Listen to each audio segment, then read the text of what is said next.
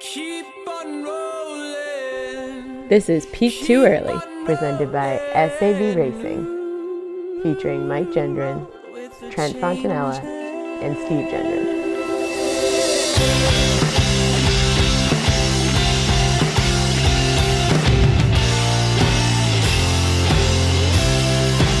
As soon as you are able, woman, I am willing.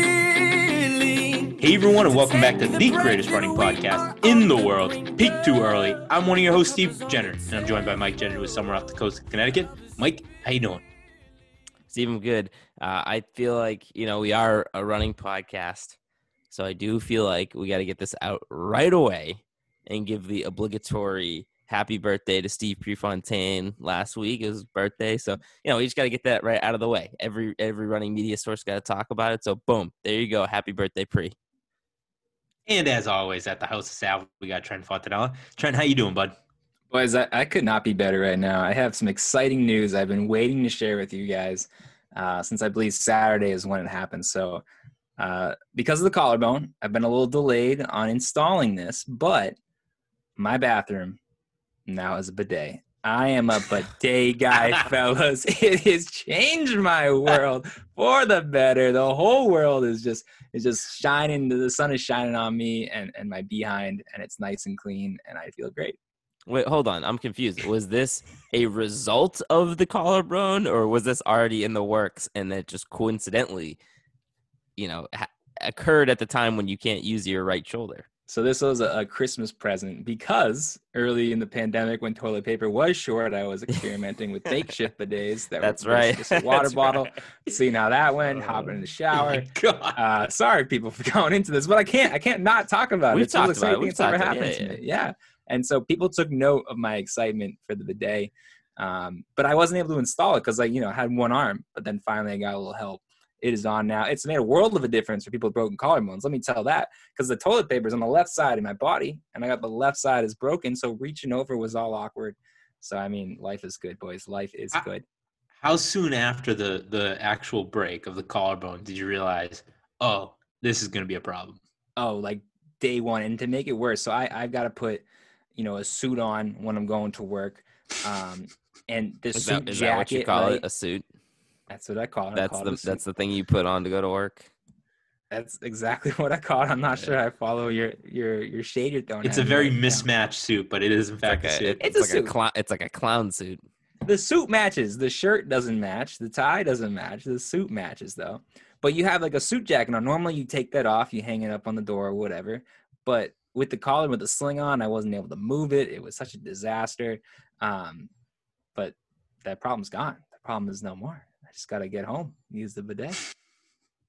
Well, we had a lot of running news to talk about, but we're going to spend the next hour talking about, really digging into the details about this bidet, Trent. So, let's do it. I can't wait for you boys to come visit. And you're going to test it out. You're going to love it. It's going to change your world. You're going to get one for your own house.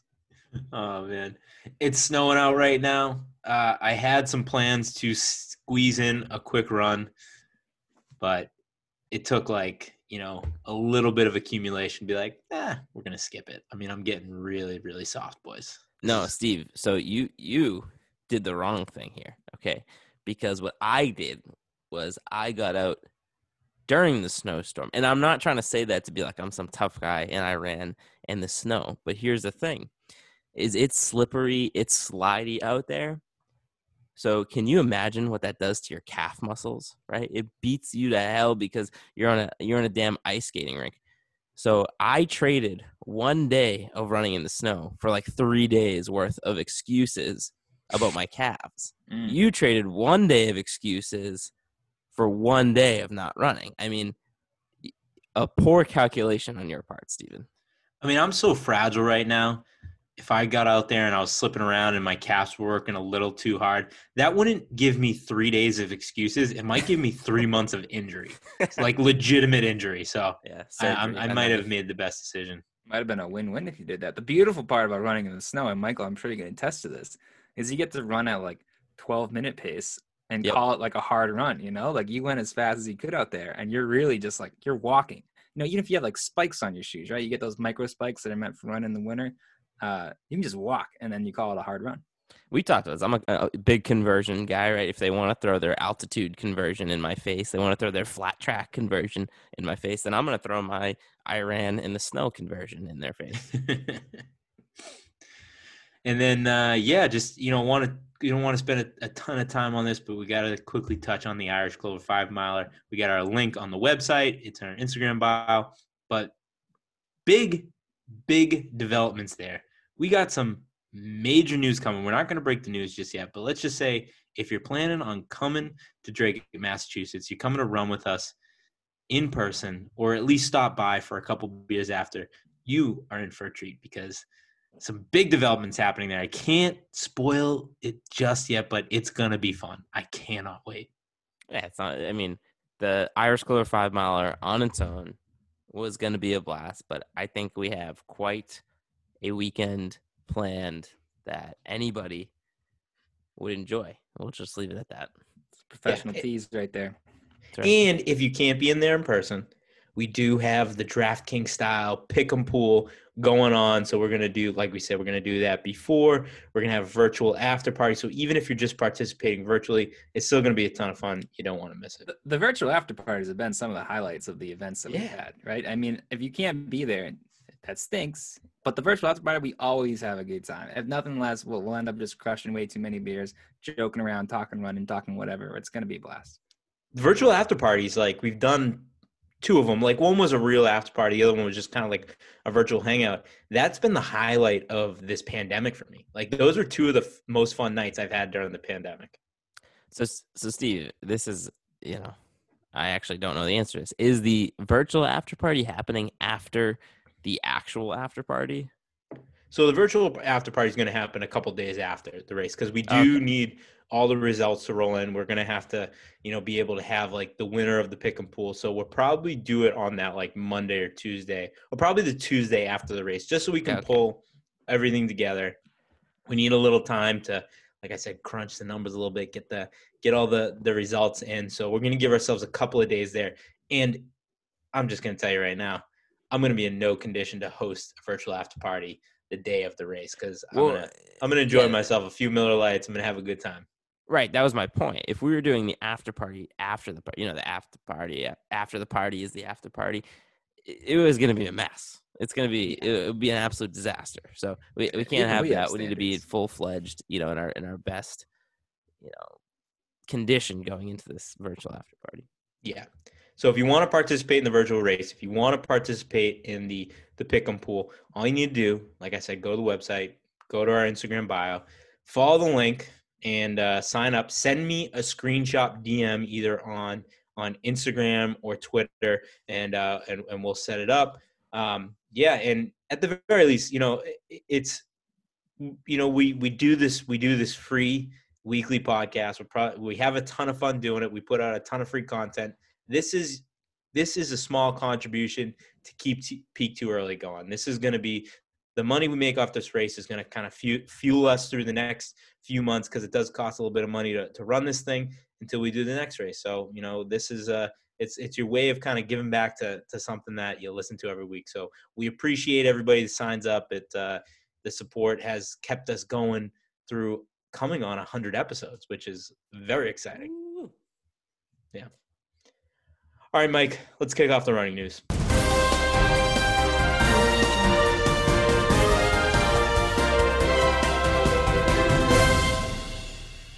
All right, gentlemen. So we have quite a bit to break down this week. And I mean, man, we could start in all kinds of different places. But let's start with the American Track League. I mean, shameless plug. If you didn't get to peaktooearly.com and check out my blog praising the American Track League, please do so because I put a lot of effort into it and I need you to read it. But we will break it down here. And I mean, guys, what an awesome meet. They ran, they jumped, they threw on 3 p.m. on a Sunday afternoon. I mean, on ESPN, it just doesn't get any better than that. I think when the guy threw the shot put and when the girl jumped over the high jump pole, I mean, it was just really great. Yeah, it was great. I didn't watch it, Mike. I still haven't gotten around to watching it. I mean, it was smack dab in the middle of the NFC Championship game coverage. I mean, what are we doing here? Track and field, what the hell are we doing? We talked about this American Track League a few episodes ago and how we were excited, and we were excited that there was going to be track on ESPN. We were excited that there's a slightly different approach to the sport, and then you put it during NFL Sunday Championship weekend. Like, nobody's gonna watch that. I do not want to watch it. Put it at. I would so much rather you put it at like 6 a.m. than put it at the same time as when my guy Tom Brady is going to try and make the Super Bowl for the 100th time in his career. This was a wildly outrageous move to put it at that time. Yes, you have to be like the biggest track junkie on planet Earth to decide I'm going to watch this meet that was at the exact same time as the NFC Championship game. You have an opportunity here. And like, I get it that we don't fully understand how, time slots work and all this and like rights to all that, whatever. Okay. I'm not trying to get into that, but you have a perfect opportunity. Imagine if this was at like 10 a.m. Imagine if they did it at 10 a.m. or 11 a.m.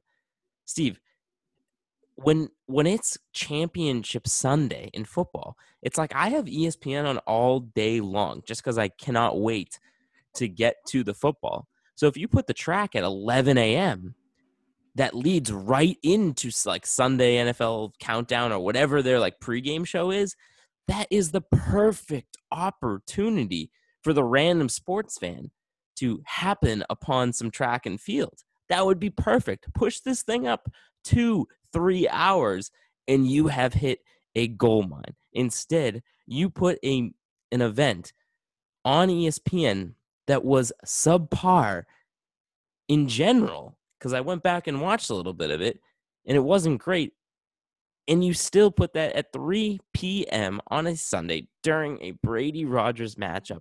What a gigantic miss. We had this thing touted as it was the fan festival, and it was we look like idiots. Big, we look like idiots. We were like pushing this thing. It's like, what are we doing here? Who the hell did we bring to track and field with this event? Well, we were praising the Marathon Project because it was like the perfect pregame for Sunday football. They did it in the morning. It led perfectly into Sunday football. It was awesome. And the thing, you hit the nail on the head. Like, the only people you're getting to watch this race at that time slot are people that would watch it no matter what. Never mind kind of the fringe watchers, right? The fringe watchers like us that have to choose between, watching NFL or track and field. We're going to go NFL every single time. But if you put it at a crazy time slot, like a time slot where this person who chose to skip Sunday football to watch this race is going to watch it no matter what, then you're going to get the fringe watchers like us. And then the most important thing is you're going to get the people that just kind of stumble upon it. There's no sports fans in the world that are stumbling upon ESPN at that time slot and be like, oh, I'm going to stick around for some track. You put it at a crazy time, there's going to be people that know nothing about the sport, don't care about the sport, that are going to be like, I'm going to stick around and see what this has to offer. You're not getting it at that time slot. We got to give ourselves some credit, though, boys. Like, we talked about excitement for this with, like, the caveat that if it was executed well. Because I remember we were also like, is this actually real? Like, what's happening here? Because some of the advertisements were so, like, just junior amateur quality. I'm looking at the website right now. The website's a joke. It looks like I made it within, like, the Peak Too Early website is better put together than this thing here. Like, you had an opportunity to be on national TV next week, next Sunday, 1 to 3 o'clock. They're going to be on ESPN2. I mean, there's nothing going on next Sunday. That's the perfect time for it. That's going to be a great opportunity. February 7th, 3 to 5 before the Super Bowl, a little bit of time. And not great because it's on Super Bowl day, but at least it's before the big game. And then they get a week after that. Like, they have these opportunities to bring track to the national audience on the biggest stage that you could possibly find. And it just is a waste. Like, do it right. If you have this opportunity, do it right. Put a little money into, like, making a real website, to putting a little money into your Instagram page, to the social media, to advertising it correctly, to actually fulfilling this idea that it's going to be the fan, like, favorite event that everyone's going to be having a big party at and having fun at. Don't just like it just feels like they got this opportunity and they just half-assed it. And then you know what that's gonna mean? It's gonna mean that the networks say, hey, track doesn't get eyeballs on the television. Yeah, And didn't they promote this as like a crazy party on Yeah. track? and there was no That's what the whole. I thought they were promoting. Like, and, you know, I didn't watch it, but I saw clips, and it didn't look like there was any party going on. there was nobody in the stands. It was like dead quiet. That's what I mean. Like every once in a while, I'd flip it over ESPN. It's like it sounded like we were at like church or something. It was so quiet in there. And this is a criticism that won't hit with everybody. Not everybody will appreciate maybe, but it's just the truth. So Trent, you bring up a good point, right? The next 3 Sundays, they actually are putting it in pretty solid time slots. Like, right? Like the 2 hours leading up to the Super Bowl to like kill time going into the Super Bowl. I'll go into that. Like that's perfect. But the longest event is 400 meters. And as far as I'm concerned, like the most hardcore track fans are the distance fans. So I think you're doing it right. Like if you're going to bring people into the sport, you need the sprints, you need like the exciting events.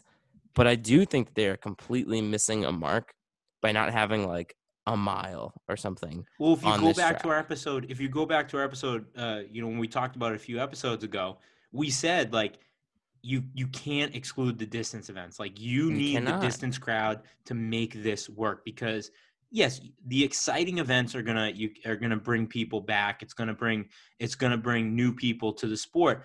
But the most avid fan base you have in the sport revolves around the distance fans, and the distance events, and you can't forget about that group. Anything else on the ATL, gentlemen? I don't know. I just saw a lot of tweets about how it was like the most boring coverage they've ever seen in sports. Not great. It was. They need to step up their game. We've talked about it too much. So moving. Oh, I have one more thing to say. Oh, Steve, yeah. So if you haven't read the article, you should go check it out. It's on our website under words. We posted it on Twitter, and I do think American Track League was following us on Twitter. And I think when they saw that we posted that article, they immediately unfollowed us. Good. That means that they heard the message loud and clear. I don't care if they don't like us for it, but at least they heard the message. They also told us that they were gonna send us somebody to put on the podcast, and they never did. So forget you, American Track League. Well, I think that bridge is burnt at this point. Well, they burnt it first. They should be taking every opportunity to get on any platform to promote this thing. For right? sure. Like Absolutely. This is your big day to get on freaking. I know we're maybe a minor platform at this point, but like we have a solid following. Just you should be getting on anybody, right? Like you should be just preaching in the world about how you have this thing, and they just, like I said, they half-assed the whole lead up to this. Yeah. All right, so moving on, gentlemen.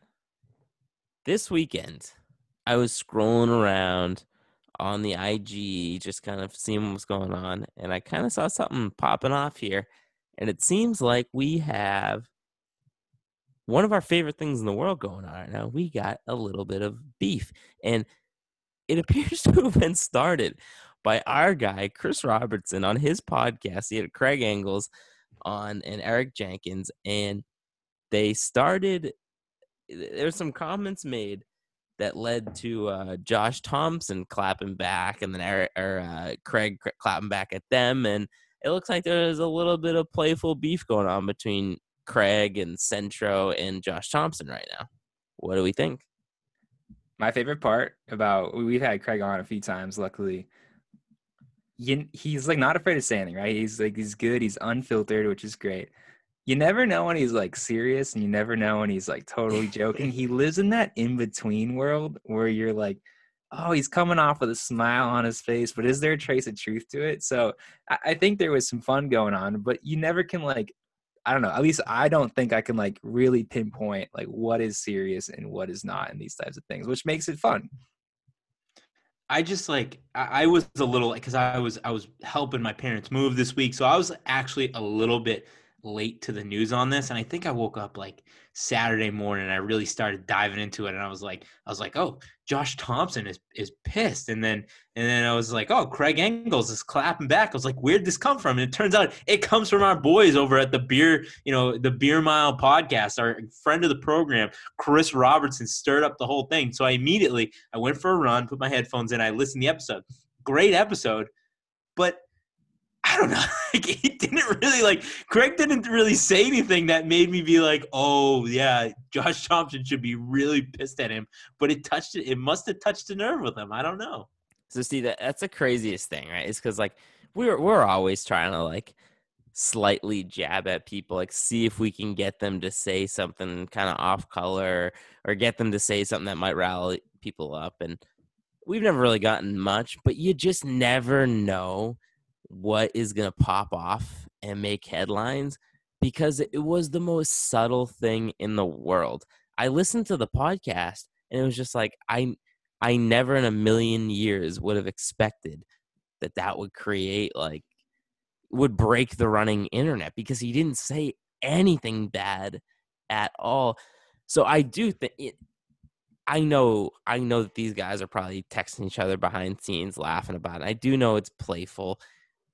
But anybody who's like dismissing it and just being like, "Oh, is nothing," and it's like, dude, get the poopy out of your pants. Like, come on, like this is fun. Yeah, I know it's like these guys are probably friends, and I know that this is probably all in good fun, but it's something, right? And it broke the internet for 3 days. And it was something that we could talk about for the week, and we're talking about it here now. It's all in good fun. And then next time these guys line up on a start line together, it'll be a storyline. It'll be something for us to follow and something to have fun with. So whether or not it's legit, and of course I want my beefs to be legit, either way, this is still fun and I'm excited about it. So I don't know. Anybody who like is complaining about a fun topic, like that's like the worst people in the world.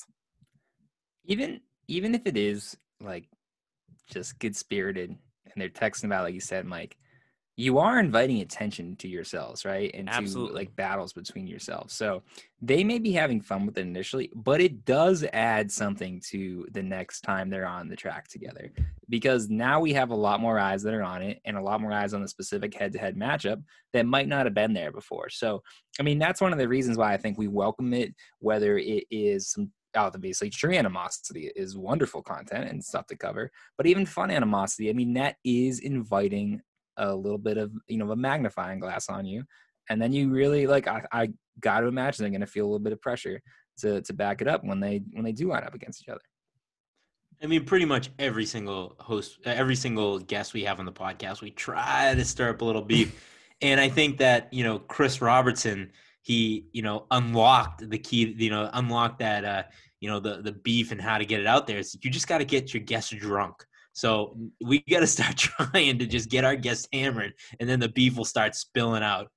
Yeah, we're going to trying to initiate it because we're like hammered on every episode. Yeah. The problem is the guests are like the sober ones, so it makes it difficult. Sending like a bottle of whiskey to our guests before, yeah, like prefacing it and like pre-injecting the stuff into them, like give them a gift and say, hey, this is for the show on Sunday or something. Yeah, I like it. All right, so moving on.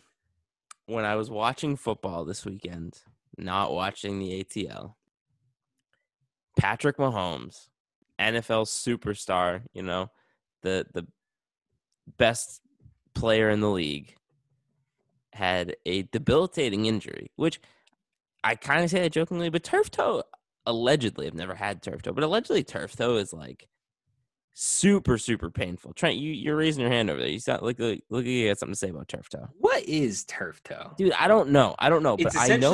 I'm pretty sure it's like a sprained toe, like a sprained big toe, which makes it like very, very difficult to move. It's supposed to be like wildly painful, but that's not the point, right? So on the broadcast, they made this huge deal about how the cleats that Patrick Mahomes is be playing in was these carbon-plated cleats. Interesting. And then Patrick goes off and like he always does, lights the world on fire, has an unbelievable game, is going back to the Super Bowl. Gentlemen, must I ask this question? I think so. Is Patrick Mahomes a cheater for putting carbon plates in his shoes? Yes. Yes, Ban he him. Ban these absolutely cleats. is. Ban these carbon plates. But I think the thing that really, like, when I saw that, I just had to laugh, because it's like, yeah, of course, because that's what you do in sports in 2021. There's a technology that falls within the rules, and you use it, and it helps you. Yeah, Patrick Mahomes had, like, it is very painful to run, play football, do all the stuff that he does with turf toe. He was able to have cleats that allow him to play where, maybe 15, 20 years ago, like, it would have, he wouldn't have been able to move the way he could have if he didn't have, like, some type of technology in his shoes. That's the way that sports work. Okay. So everybody in the running world, stop bitching and moaning about runners having carbon plates in their shoes. Like, yes, it might give them a slight advantage out there, but it makes the sport more fun to watch. It allows them to perform at a higher level. That's what happens across all sports. Okay. Stop trying to keep running in the Stone Age. All the shoe companies did it wrong when they introduced the carbon plates and the fancy new footwear. They should have marketed it as like injury prevention shoes, right? It helps you prevent the turf toe, the sprained toes, rather than saying it this much faster. If they had done that, then we'd all be supporting it. There's nobody giving Patrick Mahomes crap for wearing those fancy new shoes. So I think that was the problem. I think as a sport, we need to advertise this as injury prevention, and nobody would have cared. Well, and then the other thing, Trent, is like Nike. I mean, Nike's an innovator when it comes to footwear across all sports. And you tend to see like technologies, like it comes out in one sport and then it will bleed to all their shoes in all sports. You'll see something come out in basketball shoes that eventually go to their football cleats, which eventually go to running, or something. There's an innovation in running that kind of goes to the other sports. And it just got me start thinking, like, what if this technology came in another sport first? Like it was in basketball shoes, or it was in football cleats first, and then it was a big story. It was like a revolutionary technology for the sport, and then it came to running. Do you think like there would have been less outrage about it? You know what I mean? Where when it started with running and there was all this outrage, and then now you're starting to see it bleed to other sports.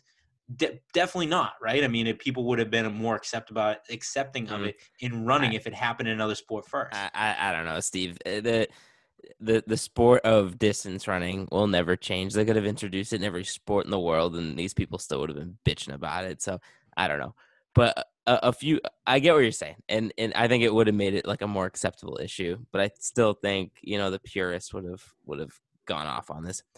But so a couple points on that too. It's like, it was just so funny to see like the running world kind of get like all up in our. It kind of like reinvigorated the carbon plate argument for no reason, right? Just because like Patrick Mahomes is wearing them, so like, oh, this gives us a chance to like talk about our super shoes and carbon plates.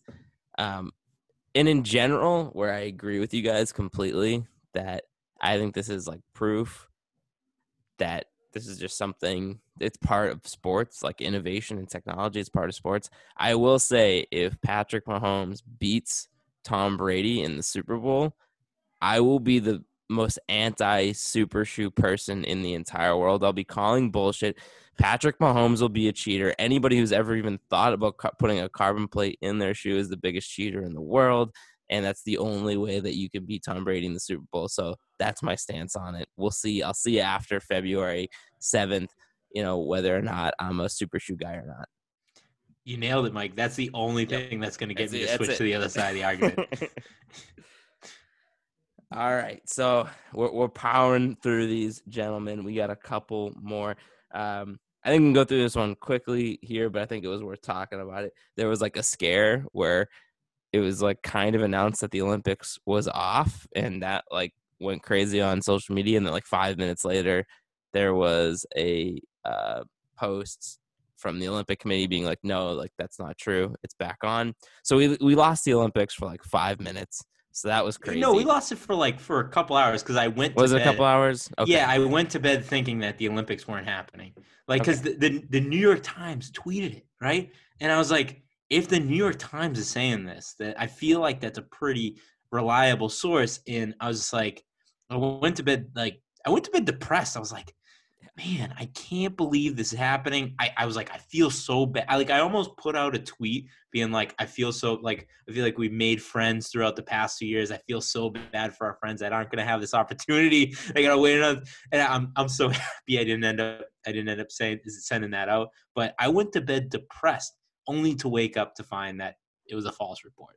Yes. So we did get teased a little bit there, but that doesn't mean like we're safe and sound at this point. We had a scare and we're kind of still on edge here. But there was a report this week that Florida has announced that, and I think they kind of said this in the last the last run.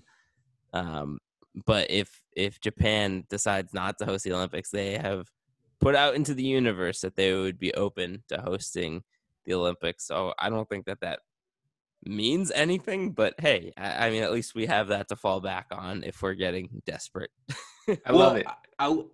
I will say, like, I feel more confident now than I did before all of this craziness, because it felt like they came out pretty vehemently being like, no, this is a false report. We're having the Olympics. Yeah. It made me feel pretty good about this summer after like all the shenanigans that went on.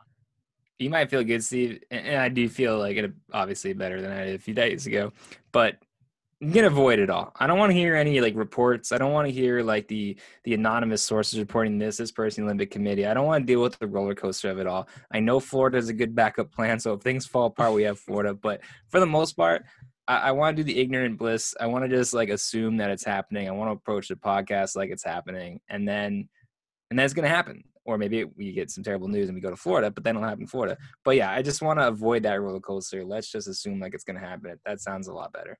Sure. I kind of hope it goes to Florida, because if it goes to Florida, guess what, boys?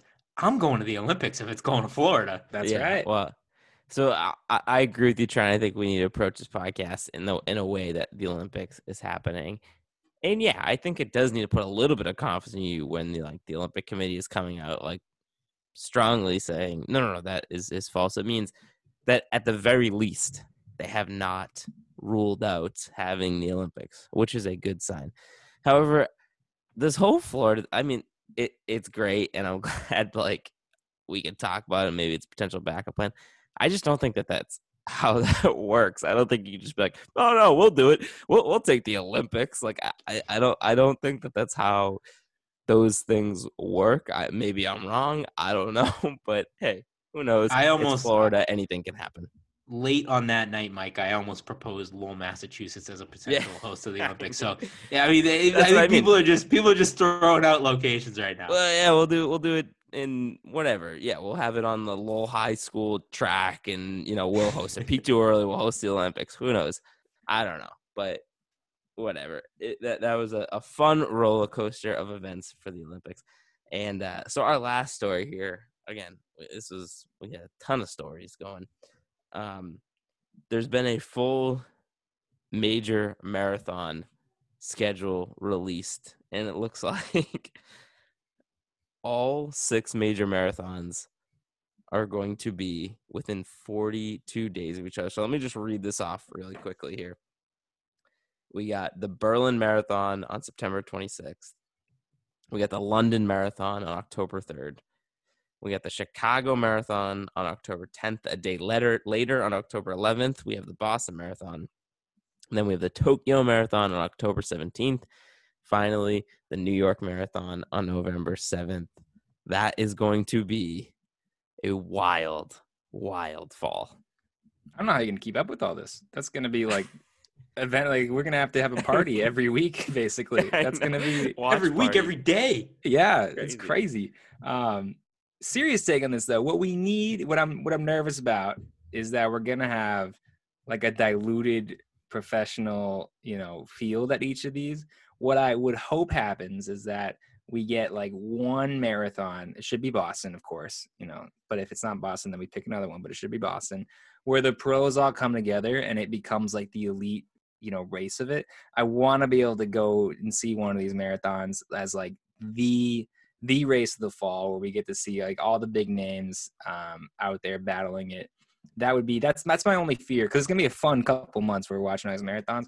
My fear is that we don't get the head-to-head matchups that we want to see. Yeah. It's going to be fun. Like, it's going to be a fun couple weeks. Like, we're going to have a lot going on. There's going to be a lot coming at us, a lot to watch, a lot to gamble on. It's going to be fun. The only thing I'm pissed about it really screwed up our plans, because I had big plans for Boston Marathon. We had big plans. We're working on big plans for Chicago Marathon. Now they're one day apart. It's really screwing with our plans. So we got some thinking to do. We got some planning to do. Yeah, we got to figure some stuff out. See, I get what you're saying, Steve, but I'm going to pull a 180 on here, because I think it presents incredible opportunity, right? Because there are so many sports that like I'm a casual fan of, but when you push them all together into one, right? Like, so if off the top of my head, college basketball, casual college basketball fan, but March Madness is electric. I'm a casual golf fan, but the Masters is electric. One weekend, we have 2 marathon majors, and we can just go back to back with Chicago and Boston. I think it's going to be incredibly fun. I think it's going to be a nonstop weekend. I think the content, the energy, I think it's going to be a weekend for the ages as far as distance running goes. I think if there's anybody who can pull that weekend together and make it like the most exciting weekend of the year, it's us. So as soon as I saw that schedule come out, my eyes lit up. I was like, that weekend is going to be, mark your calendars, October 10th and 11th. That's going to be the best weekend of the year. Yeah. Except for Trent, because he's running the marathon. Fucking marathon. Good luck, buddy. What an idiot. What an idiot. The problem is going to have like the after parties of each other marathon leading up to it. They have to participate with you idiots. So we're going to be watching these things, having, I'm sure we'll do listener parties on Zoom and that sort of thing. And I'm going to have like a big race come up the next day. So thanks in advance for tanking me in my race. Do you think there's any idiot out there who's doing the Chicago and Boston Marathon, right? Like, is like, oh yeah, is going to run Chicago, get on a plane, fly to Boston, and run Boston?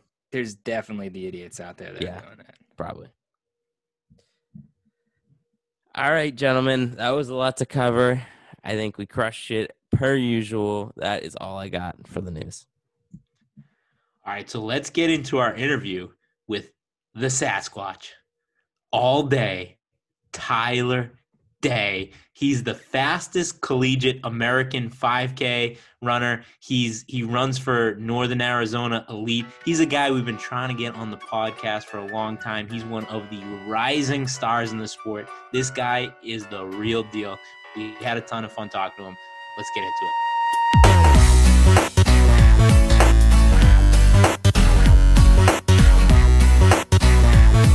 Yeah. Can you hear me again? Sorry. Yes. Can you hear me again? Yeah.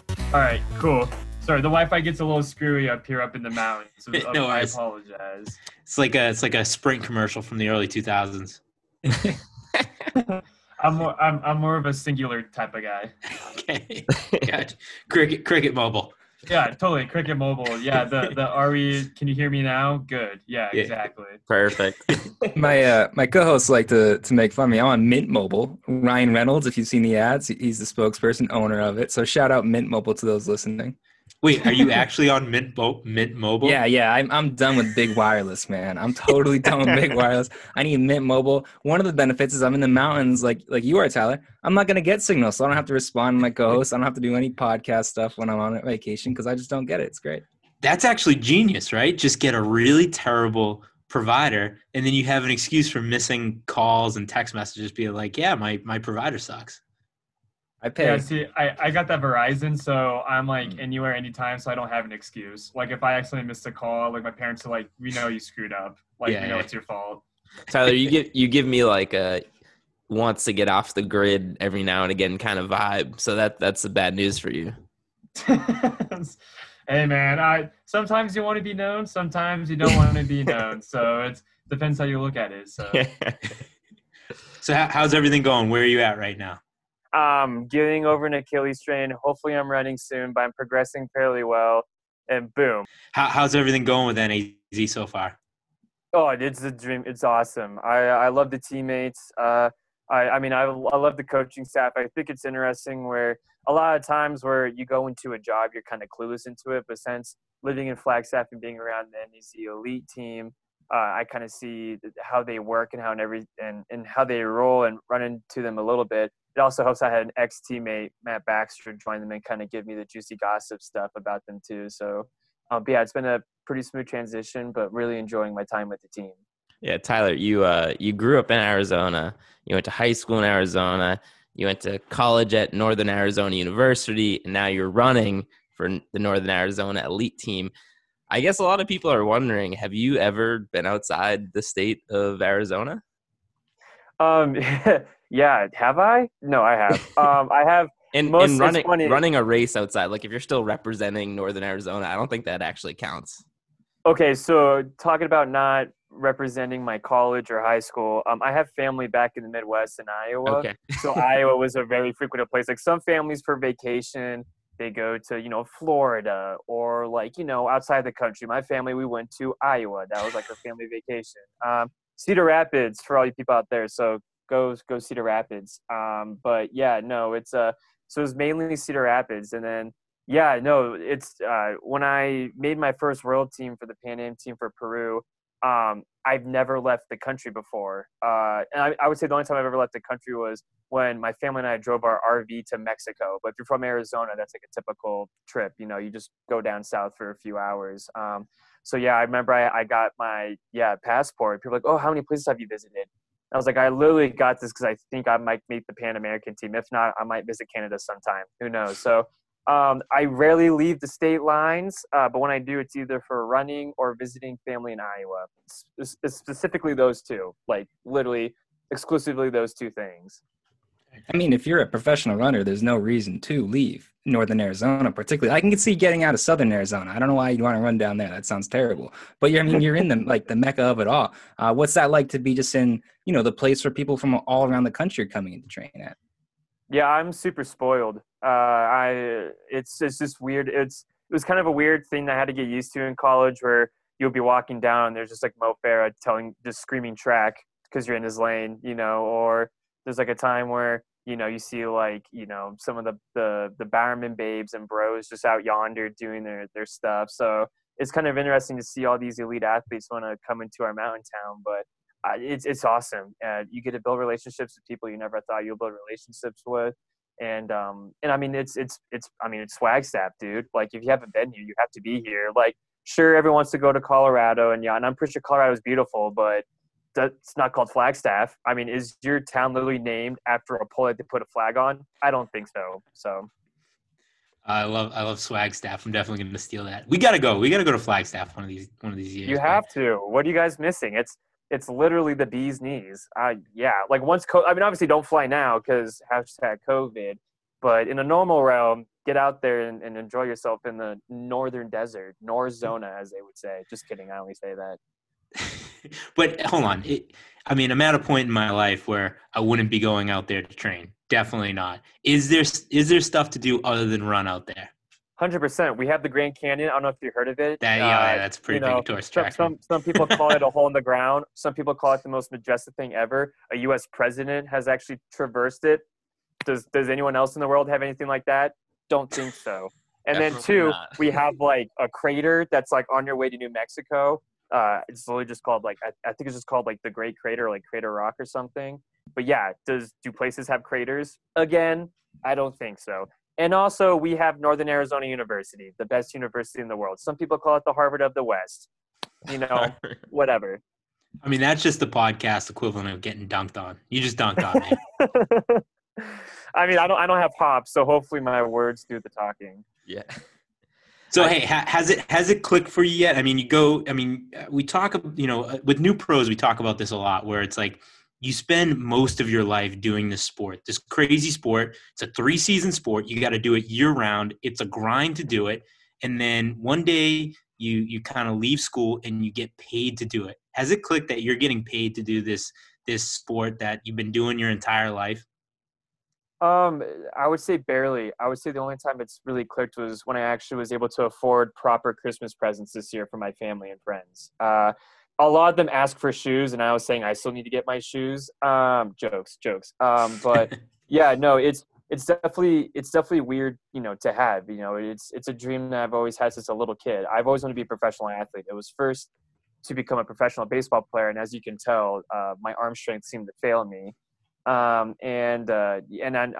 wasn't really like the genetic freak, I wasn't very tall. I wasn't very muscular. I'm very fragile, so, I pretty much failed into running because I sucked at every other sport known to humankind. And now it's, just to work hard at it and fast forward and be able to get paid for it. It's weird. I'm still trying to cope with it and still get used to it, but I'm very blessed to be in this position, especially nowadays where it's very difficult to find a job, just in general, and to have such a weirdly niche job and have that opportunity open for me. I'm very grateful to have it. But yeah, still trying to get used to it. I still get weird eyebrow looks telling people I'm a professional athlete. When I tell them I'm a runner, like, oh yeah, it makes sense. I don't think they thought I was going to be like a middle linebacker or anything. So, who's your baseball team growing up? Was it the Diamondbacks? The Diamondbacks, baby. Okay. Yeah, 2001 World Series champs. Luis Let's Gonzalez. go. Heck yeah, Craig Counsell, That's Tony right. Womack. There's more than just Luis Gonzalez, baby. We had Kurt Schilling and we That's had right. Randy Johnson. Come on, bro. Yankee Hey, killers. as Red I Sox love it. fans, we were Love rooting it. for the Diamondbacks just as hard as you were in that series. So that World Series, because obviously Boston sports has gone on an incredible run over the past 20 years, but to that Yeah. point in my life, when the Diamondbacks beat the Yankees, that was the biggest moment of my sports life. Because I Man, hated the dude. Yankees so much and the Red Sox sucked so bad that I was the biggest Diamondbacks fan in the world that year. Yeah, well, because during that time, didn't you all have the Bambino curse still, right? It was only Yep. alleviated in 2004. Okay, but here's my thing. Patriots were like somewhat okay, right? Like was that like when Tom Brady was starting to become like the GOAT? So the that Bruins- year he went on to win the Super Bowl. He won the Super Bowl after that World Series. Yeah. And then you had obviously beforehand you had the Celtics win 11 championships under Russell, but didn't like Boston like a few years later in 2009, did they win one too? So yeah, I'm glad that we kickstarted the Boston run, but it's kind of nice to have some luck for the Arizona sports again. It's tough being an Arizona fan, let me tell you. So I could sit here and talk baseball and Boston sports all day, but we'll move back on to running because that's what people came to hear. So I do want to talk to you a little bit about your time at NAU, right? And I think the secret sauce for college teams is to just have Tyler Day run for your team, right? Because you race in your first NCAA championship in 2016. You win in 2016. You win in 17. You win in 18. You go 3 for 3. Just a championship magnet. We're talking about Tom Brady. You're like the Tom Brady of NCAA cross country. And then I wouldn't go that far, but okay. 2019, that was your redshirt year, right? So you don't run at NCAAs, and the boys get beat by BYU. So I want to know, have you given your guys back at NAU a hard time yet for the fact that they can't do it without you? First off, I appreciate you ego stroking me. It feels really good. Yeah, take that as it may. But That's what we do. But for me, it was more than just what the heck I did. That team was built with a bunch of other grinders on the team. We had Matt Baxter, which when he joined the team, we only knew him as a dude that set a record in New Zealand. Like even our New Zealander on the team didn't really know him either, Jordy Beamish. We even had Corey Glines, a grinder from Ohio that was a transfer from Michigan. We had, it was just so many people on that team that were just grinders that I think it just happened to help. I would like to say I helped a little bit, but there's no I in team. I was very happy to be able and fortunate enough to be on those travel teams. As with me giving the team crap, I remember one of my teammates was just saying and I would stop and was like, hold on, what is this we stuff? Because I wasn't there. Like, it's just you guys. Like, you guys did that. But the thing is, I can't really give them too much crap because, right now they're just absolutely ripping it on the track. So I think my days of trash talking the boys are literally done. Now that I'm trying to get over an injury and they're still running, I think they had the last laugh. So Sure. I need to get my old secret sauce back. I need to get that Thousand Island sauce that In-N-Out does for us West Coasters out here. Yeah, no, and I appreciate. I mean, you got to give the boys a hard time, right? You got to do that. But at the end of the day, the greatest thing about those NAU teams, that dynasty that you guys created, was it never felt like a group of individuals, right? That was the ultimate team. You guys were deep as hell, and you just from like 1 to like 14 would show up to meets and just roll people. And you, as great as you were, never took an individual victory. And I think that's one of the coolest things, right? Is like you're taking these team championships and you don't need a number one, right? You got you way up there. You got the other guys way up there, but you guys are doing it, 7, 8, 9, 10 deep, that's how you got to win cross country. That's how you create that dynasty. Yeah, I mean, I definitely wanted an individual title, but I want to be bashful for a second. I mean, that indoor season when I ran 13:16 and I went 7:45, like I was jonesing. I was jonesing to try to get something. I mean, literally the only individual title I've ever had to my name was I won state in the 2 mile in high school at 9:35 or at 9:28, and I was still getting crap on the team that had the slowest 2 mile PR because of that. And I was like, I was state champion, D1 baby.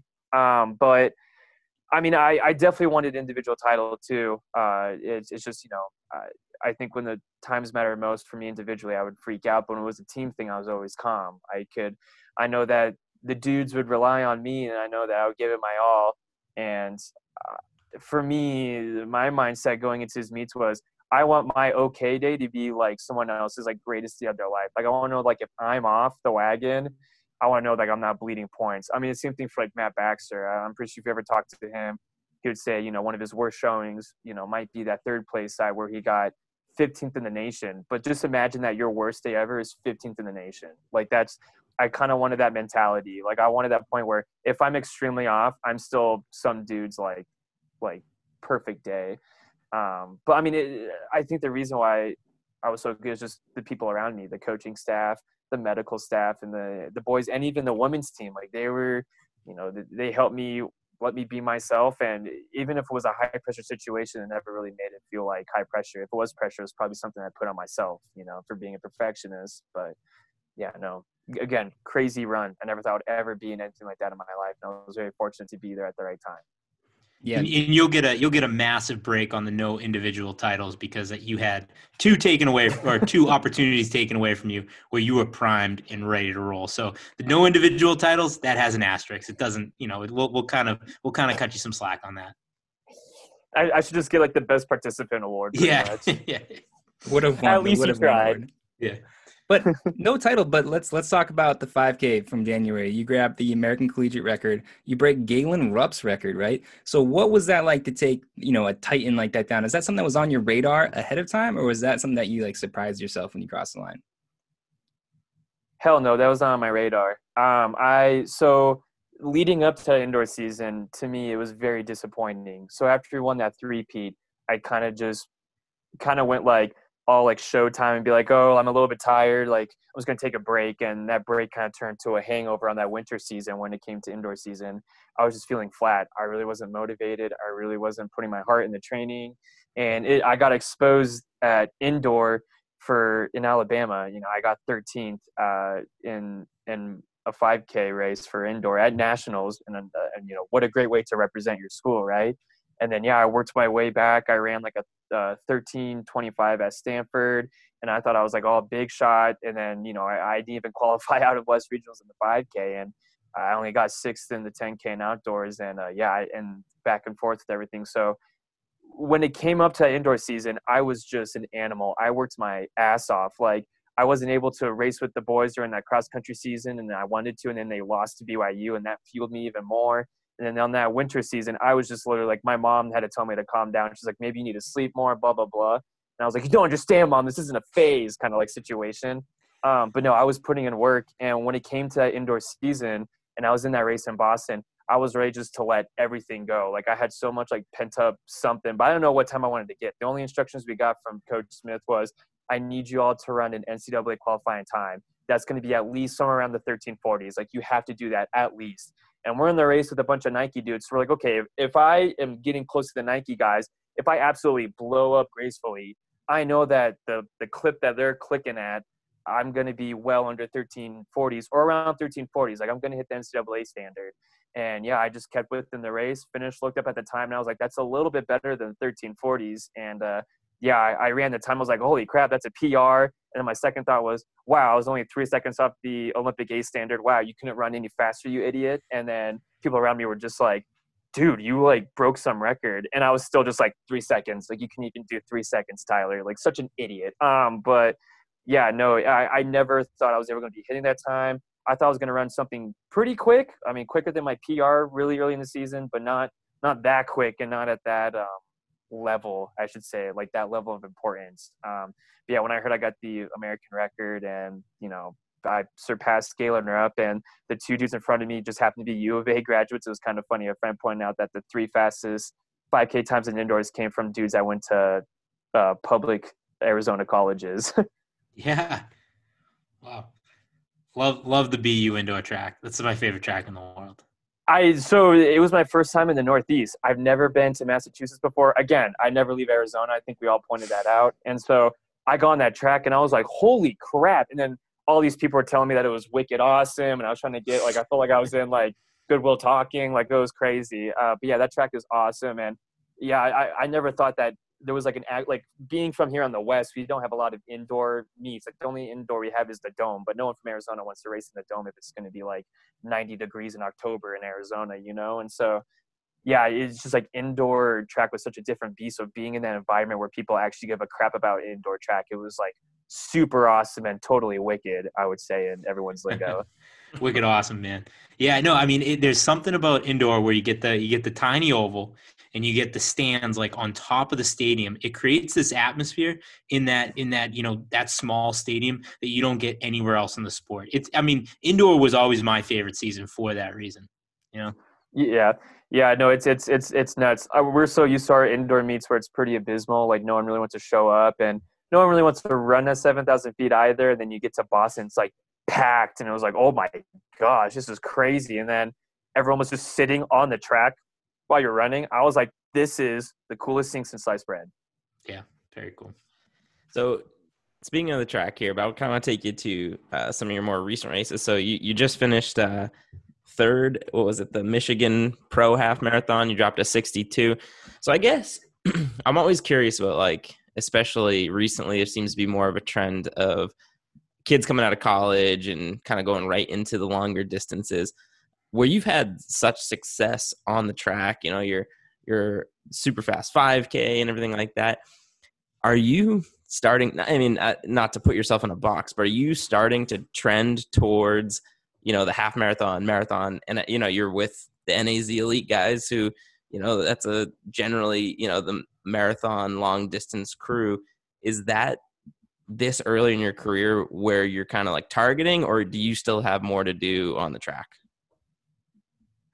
Yeah, I know for a fact. I even talked to Coach Ben about this and everyone else that, yeah, I definitely have a lot more to prove on the track, I believe. I remember when I was getting recruited by pro coaches, one of them was really putting me in the box of being a marathoner. They're like, yeah, like, the only reason why if you're with me, you can't – the only reason you're going to be doing the track is because they already have a marathon team, but by the next Olympics, you're going to be a marathoner and blah, blah, blah. And, I mean, I get it. I'm a very aerobically strong individual.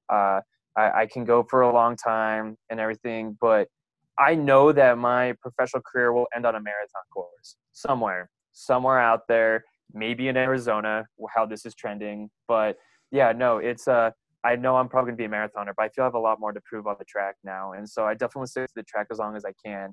And I feel like once I fully commit myself to the marathon and my shoes touch the pavement, there's no way I'm going back to the Mondo. And so I want to give it to my all that's on the track, because I feel I have a little something there, something to prove to people that, yeah, even though I don't have the sexiest kick in the world, I know that I could definitely compete on the track. So I think I have more to prove. Track's more fun too. Yeah. But I mean, that's such, it's I such mean, half marathons are awesome. Yeah. I mean, the whole atmosphere of a big city marathon is awesome too. But that's such a, like Mike was saying, it's a very like modern way of approaching the sport. And we just had Frank Lara on, we had CJ Albertson, and their mindset is like, listen, I can race on the track, I can race on the roads. Like, the way I'm training is I can kind of prepare to race everything in between. And whereas it used to be is you're strictly on the track. Like you said, you retire on the roads. But the modern way of looking at the sport is like you can kind of be flexible between that 5K, 10K, all the way up to longer distances if you want.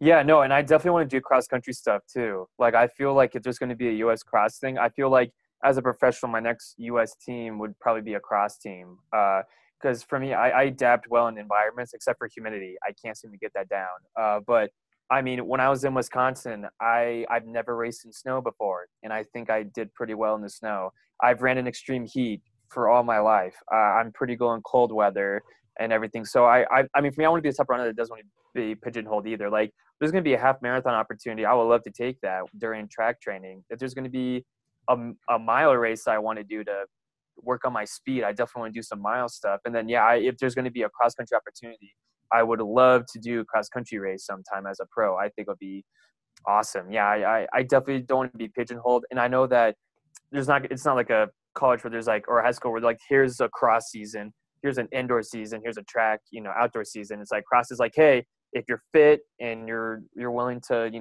go through some slime and muck or anything for USATF, like go do that. I wouldn't mind. I love cross country. It's what brought me into the sport. And I think it's something that plays into my strengths. But yeah, I love to just kind of be like, hey, I need to work on my speed. I want to hop into a mile. I want to try to do my bread and butter. Let me do the 5K, 10K, maybe even 3K. Oh, there's a half marathon opportunity during fall time where, outdoor season is already past and done. I'm down to do a half marathon or a road 5K. So yeah, I would love to be fluid within my races as well. I don't want to be a niche athlete. I feel I'm too young enough to pick a niche so far. I feel like if I am older, I could be like a little bit more picky, but now I definitely want to test what I can do on the pro circuit if I can. Firing the boys up right now. We love it. We love cross country. We love the versatility. That's what we're all about. I'm trying to give you that Braveheart reference. Let me paint my face real quick and wear my heritage on my kilt real quick. Yeah, we can pause if you want to do that. I think that'd be worth it for our gram. So I don't know. Knowing how my Wi-Fi is going, it might pause on its own. Who knows? Yeah, we'll keep it going. I do want to throw one more like ego stoke at you. So you've been my guy since day one of the pod. And just to tell a little backstory here, I think it must have been 2019, I guess, cross country nationals. Yeah. We were betting. We started a betting pool where we were taking a bunch of guys that were running. And this is like the very first month of the podcast. And we're all ex-college runners, but we hadn't been following the sport. And so the gambling was going to bring us back in. But I'm trying to pick my team here. And I have no idea who just about anybody is. I'm still like just figuring this whole cross country fandom out. And I see Tyler Day on the Northern Arizona. And I'm just like, I did no prep work. So I'm like, all day, Tyler Day. It just flowed so well. It was my nickname for you. Now, every time you're in a pool, one of your people that we're coming up with, you're my guy all day, Tyler Day. So I just want to establish that and make sure you know that I'm the president of the Tyler Day fan club. Dude, man, I appreciate it. Yeah, I mean, I've had a lot of nicknames through my years. Whenever all day Tyler Day, so I really appreciate that. Yeah, no, it's much love. Yeah, I really hope that one day my last name would bring someone hope. So yeah, thanks. I really appreciate that, homie. I'm not even sure what it means, but it yeah, sounds good. I'm shocked you've never gotten the all day. I don't know what it means either, but it does flow nicely. And he would take you first, like every single draft, just because You're my guy, man. I think you took him first. I think you took him first in the marathon Olympic trials. Did you qualify? I think. And we're like, Trent, he's not running.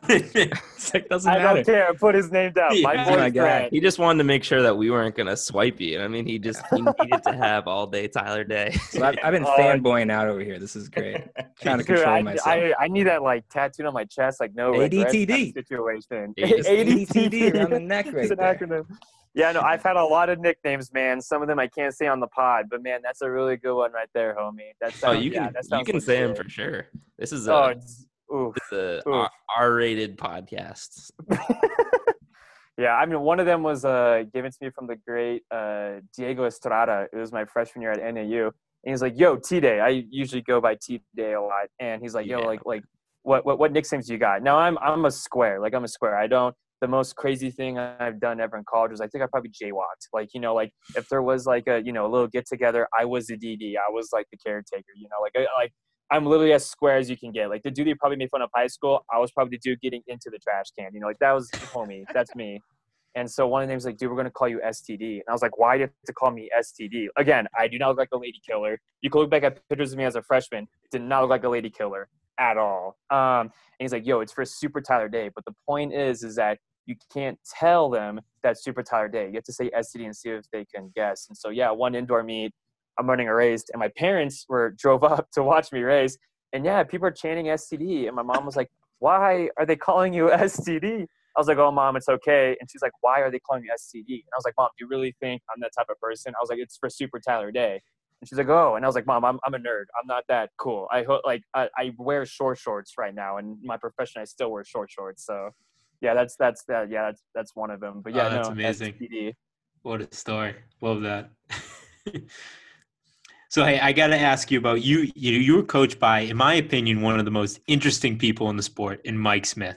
So Mike Smith, Oh, it's boy. like, Yeah.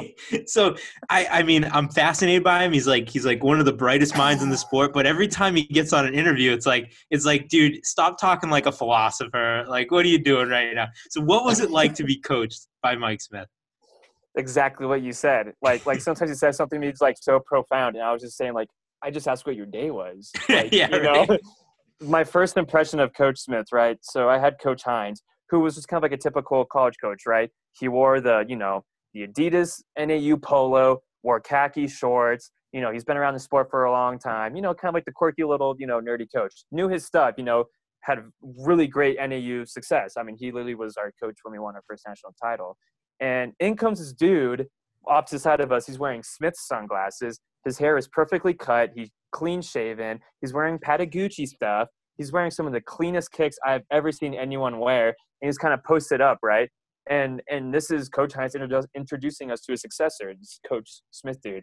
And Coach talked, and I've never heard a voice that deep come from a dude of like that size. I was like, whoa, hold up. It was like silky smooth. It sounded like he could be like a smooth jazz channel, like 95.5 KYOT. I'm like, holy crap. Like, I'm like, this dude's going to coach us? And I was like, okay, I want to see how this dude is. And I remember my first car rides with him, I had to do a workout because I was injured at the time with the hip thing, and we were in Indiana State.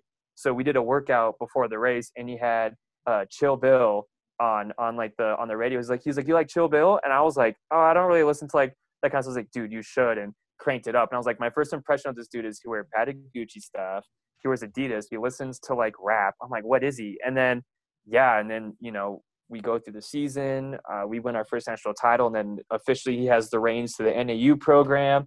And he brought me in his office, and I was like, "Hey, coach, you want to talk to me?" He goes like, "Hey, T-Day, you seem like a great runner. Like, what do you think your future is with the team?" I tell him, "Well, I think I'm just a 10K guy. I work on, stuff like that. I think I have some quickness, but I don't know." And he's like, "I'm gonna make you a weapon of mass destruction." And I was like, okay. I was like, "What do you mean by that?" He's like, I want you to go into a mile knowing you could win that mile. I want you to go into a 3K knowing you could compete in that 3K. Now, little naive me, I was like, okay, dude, you're probably off your rocker. Like, I don't know if you've seen, like, my mile time, dude. It's pretty crap, like, I was like, I'm a 420 guy in high school. Like, and so, yeah, no, he's an interesting character, but once you get to know him, it's kind of like, it's kind of like you have to pay attention to what he's saying. Because sometimes it doesn't make sense now, but you look back at it and you're like, man, that dude is, like, wise beyond his years. Like I hope that when I'm a super cool Patagucci wearing homie, I wish I could have that. I wish I could have that mindset. I think it's also from the Massachusetts area too, so it must be something with Boston. I'm pretty sure. That's right. I mean, you get a guy that, obviously he's had tremendous success in the sport. He knows what he's doing. He's a great mind. But you hear that story and you hear him bringing a young athlete into his office saying, I want to make you a weapon of mass destruction on the track. That's the type of confidence that gets instilled in runners that allows them to go win 3 cross-country national championships. I love that story. That's amazing. Yeah, no, he's definitely a dude where it's kind of like fine wine, like from the start you're like, oh man, like this kind of tastes weird, but then the more you taste, you're like, wow, this actually tastes pretty good. Like it's just you just need something like kind of grow on you. Like for when I first met him, he was almost too much. He was almost too mythical for me. He seemed like untouchable. Like, I didn't think he was real half the time. I was like, is he in my head? I don't know if he's alive. Like, seems to be the cool cat. He seems like the cat's meow, but yeah, no, he's definitely a dude that I even still talk to frequently. And he's kind of reminds me of like Phil Jackson whenever I watch The Last Dance, where Phil Jackson was like the coach where it was like, by the book, we're doing drills. He was a dude that, you know, he has like Indian artifacts. He has like a skull of a bull like in the background. And he's like, you know, all about like the energy and the chakras. Like that's like Coach Mike, like 100%. Like he made me put a crystal in my hand when I was telling him about my day. Like that's Coach Mike Smith right there. Oh, man. Well, let me tell you, that is the perfect transition. We end every interview with a quick game. Mike, why don't you kick off down the home stretch? All right, down the home stretch, rapid fire questions. We know that you're a big Sasquatch guy. So yeah, we'd figure, I don't even know if Sasquatch is technically like a mythological creature, but your topic is mythological creatures. Trent's going to hit you with the first question. Let's do it. Well, that's actually a perfect transition to the first question. Is Sasquatch a mythical creature, or is he real? I think he's real. Because I mean, you know, if you think about it, you know, you got to believe in yourself. I mean, for Sasquatch, you totally got to believe in yourself. You know, if you think people don't believe in yourself, how are you able to exist? Sometimes you got to believe in yourself. So I think Homie is chilling up in the Pacific Northwest, just living life like to the fullest. Have you ever gone searching for Sasquatch? I haven't fully put on like my camping gear, wiped mud under my eyes, and be like, you know, let's go squatching. But I have been in some of the woods when it's only been me, and I've heard some crazy ass sounds. So I wouldn't say I have physically gone out to go Sasquatching, but on my runs, I try to look for something crazy. You know, see if you might pop out and say what up. So I feel like Sasquatch guys and Loch Ness Monster guys kind of go hand in hand. So are you also a Nessie guy? Dude, I feel like I feel like Sasquatch is so like North American and Nessie is so like, what is that, like England or Great British area? I think so, yeah. So, I mean, if I would say if I ever flew out to not New England, if I flew out to England and like, you know, talk about the locals about some weird fin-looking, shark-looking thing that looks like a Pokemon, then I'll be like, yeah, dude, I'll give it to you. But I'm not much of a Nessie fan. I'm more of just like the Squatch guy. Yeah, it doesn't sound like you're going out to England anytime soon, too. Yeah. Stick in Arizona. Hashtag tweet. Is Sasquatch, Yeti, and Bigfoot, is that the same, or is there a difference between those? I think they're the same, you know, like you have Sasquatch that lives up here, you have the Yeti that lives up in the Arctic. He has like brothers, you know. I think some of the huge ass rats in New York could be probably descended of it. Who knows? But yeah, I definitely think they're all intertwined. You know, I think it just depends. It's kind of like foxes, right? You have a red fox, but you also have Arctic foxes. You know, like they're still the same animal, different coat fur. You know, that's just I thought long and hard about this. Somebody That's a who's good put some point. thought into this. So, I mean, we've talked a lot of mythical creatures. We talked, you know, Loch Ness Monster. We talked Sasquatch. We talked Coach Smith. If I told you 20 years ago that Tom Brady was going to be on his way to a 7th Super Bowl at age 43, is that more believable, or the fact that Sasquatch is real more believable? To be honest, knowing Tom Brady, I'd never see that dude ever get injured. So I would say it would be more believable that Tom Brady would be on to a 7th. I would say it would be more unbelievable that he's with Tampa Bay. I would expect him to be on the 7th with the New England Patriots. I don't want to rub salt in the wound. I'm sorry, but I would say it's more mythical that he's with a different team than he is with the Patriots. But to answer your question, I believe Sasquatch is more mythical than Tom Brady going after a 7th, just because Tom Brady, he's just, I mean, this isn't his first rodeo, but with a new team. So. Okay. All right, so this is a running podcast, so I'll ask you a racing question here. Perfect. What mythical creature would win in a race? A centaur or a unicorn? Ooh, okay. So I would say centaur, right? Because a unicorn, it has 4 hooves, but the 4 hooves have to be on the ground. So if he tries to like knock off like the centaur or the centaur-esque, I don't know what the female version of centaur is, but it has like the little horn, right? But the centaur has not only the like, is the centaur the one with like, is it 2 hooves or is it like 4 hooves? I think he's got 4 hooves, but I think he's got 4. Okay. So if it's the 4 hooves, not only does he have the 4 hooves, but he has an upper body. Like he could totally deck the unicorn to like the next week. So I'm going with centaur. Love the analysis there. Breakdown. Okay, if you weren't like, you know, a natural Sasquatch, what clan of mythical creatures would take you in? Oof. Jeez. What mythical? I'm not. I mean, I live in Arizona, so there's no water, so I'm not a Nessie boy. I would Be probably be leprechauns, something. mermaids, dragons. Oh, for sure, I'll be a leprechaun. Except I'll be like the NBA version of a leprechaun. I mean, I had the facial hair. It's gone now, but it's making a comeback for March. But I do have the ancestry. I am Irish. My grandparents traced that back way yonder back then. So yeah, I am for sure part of the leprechaun clan. Except I'm not as lucky, and I'm too tall. So I would say I would be like the redheaded stepchild of a leprechaun. You know, it's just like, hey, Barbara went out of the family gene pool and started to date a real person, and next thing you know, we have a 5'10", 5'11" leprechaun, 6 foot on Tinder for some people, but yeah. You're like Will Ferrell and Elf. Yeah. I'm just in the shower, just trying to like fan the water on me. Yeah. Mike, hit him with the last question. All right, so I'm assuming you've seen Zoolander. The first one. Yeah. So if an ad company, whatever company offered you a healthy amount of money to do an ad where you had to be a merman, would you do it?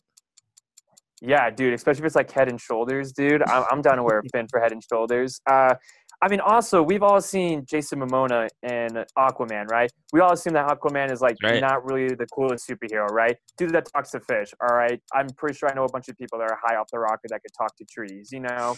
With that being said, he made Aquaman look damn awesome to be an Aquaman. So I feel like, you know, maybe I could, you know, bring some damn awesomeness to, like, mermaids, you know, whatever floats your boat. Merman. Love it. Tyler, thank you so much. This has been a ton of fun. We're looking forward to watching your race in this coming year. Yeah, thanks for having me on. Sorry for the network problem, but yeah, thanks for having me on. I had so much fun. No problem.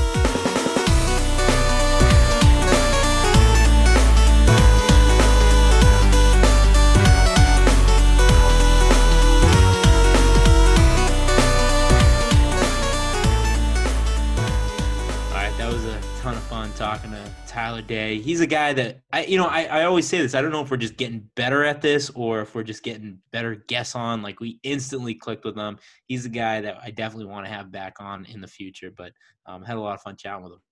He's been Trent's guy since day one. All day Tyler Day since day one. I feel like I clicked with him. He liked my nickname. He liked my track names out there. So all day Tyler Day, you're my guy now and forever. All right, we're coming on a longer end of the podcast. So let's just kick off the bell app. Mike, what do you got for people on the bell app? So this would usually be the part of the podcast where I talk about Tom Brady, and I'm not going to do that this time around because I do have to say, with a heavy heart, got to give a shout out to my guy, loyal Two Crew member, Brian from Buffalo. Brother, what an unbelievable run you guys had. We were pulling for the Bills, and I don't know what to say, man. My heart is broken for you. But the good news is the Bills have a bright future. You guys got a lot of football left in Josh Allen. So your Super Bowl table that you were creating, ready to go, put it aside, put it in the corner of your garage, and one of these days you're going to be jumping through that thing. It's going to be all right, my man. Trent, what do you got for people in the bell app? Mike, you know that's the last thing he wants to hear right now. You got a future with Josh Allen. He's a young primetime quarterback. I'm sorry, Brian. Don't listen to that. Because Mike didn't do it. Mine was going to be Tom Brady. I was just going to talk about how amazingly shocked I am, how invested I was on Sunday, and how this Super Bowl, I feel like you say this every time he's been in the Super Bowl the last 5-6 years, but this is the most important Super Bowl to define his legacy. I don't even mean it, but it feels that way. It's not. If he can beat Mahomes, though, right? Everyone is so excited about Mahomes. If he can beat Mahomes as a 43-year-old his first year on Tampa Bay with no Belichick, it's already cemented. I'm not even saying it needs cementing, but it would just go through the roof to another level. We don't have to discuss that right now, but I found myself getting very excited about Tom Brady. I found myself getting very excited about my new gambling method. I got a new system. Mike's been, talking about his system that he has to Steve and I. That's not a system. It's not a system. It is a system. The system works. I got a new system. It's the second time I figured out gambling, and the second time that I'll make all the money in the world until I don't. So yeah, I'm excited for football. Well, I figured out gambling until Conor McGregor lost that fight, in which case I definitely did not figure out gambling because he was like a minus 300 favorite. So really bad news this weekend. But, I mean, I'm going to talk about Tom Brady. I read a stat today where Tom Brady is the winningest NFC quarterback, or has the most wins over NFC teams out of any quarterback all time. Guess what? He's played 19 years in the AFC. So what does that mean? It means that he has all these wins in Super Bowls and this one playoff run. How ridiculous of a stat is that? It's insane. I heard that too, and like I had to like double check it. Like, there's no way that can be right. He can't be like have the most playoff wins against NFC teams. That doesn't make any sense. The crazier ones to me is like he has just as many NFC championship wins as Breeze or Rodgers. Like, I don't know. It's one of these things like down the road, there's going to be a documentary or something, like a Michael Jordan-esque documentary where like all these stats get thrown. It's just like, these can't be true. Like these are made up stats. It's ridiculous. If you break Tom Brady's career up into like 3, maybe you can even argue 4 different parts, there's 3 to 4 separate Hall of Fame careers in his full. I could keep going. I had all these stats. That's the one that I wanted to say on the podcast today because it's that ridiculous. Anyways, boys, I would have run faster, but I peaked too early. Mike, hit me with the Josie. Josie's on a vacation far away. Come around and talk it over. So many things that I wanna say. You know I like my girls a little bit older. I just wanna use your love tonight. I don't wanna lose your love tonight.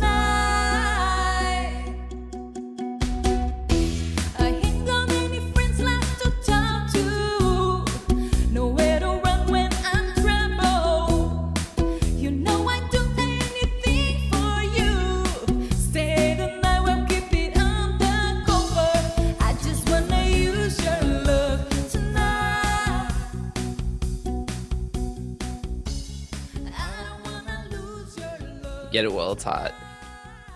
Kansas City -3 before they announced that Mahomes is playing. Get it well, it's hot. I mean, isn't it assumed he's playing? Isn't that? He's still technically under concussion protocol. He hasn't been announced but he's obviously playing. But the second he gets announced that he's playing, I think that's going to jump up to like 5 or 6. Mike, I'm on the Bills, baby. I don't know if I expressed this last weekend, but I'm on the Bills. All right, he's here. Well, it's hot.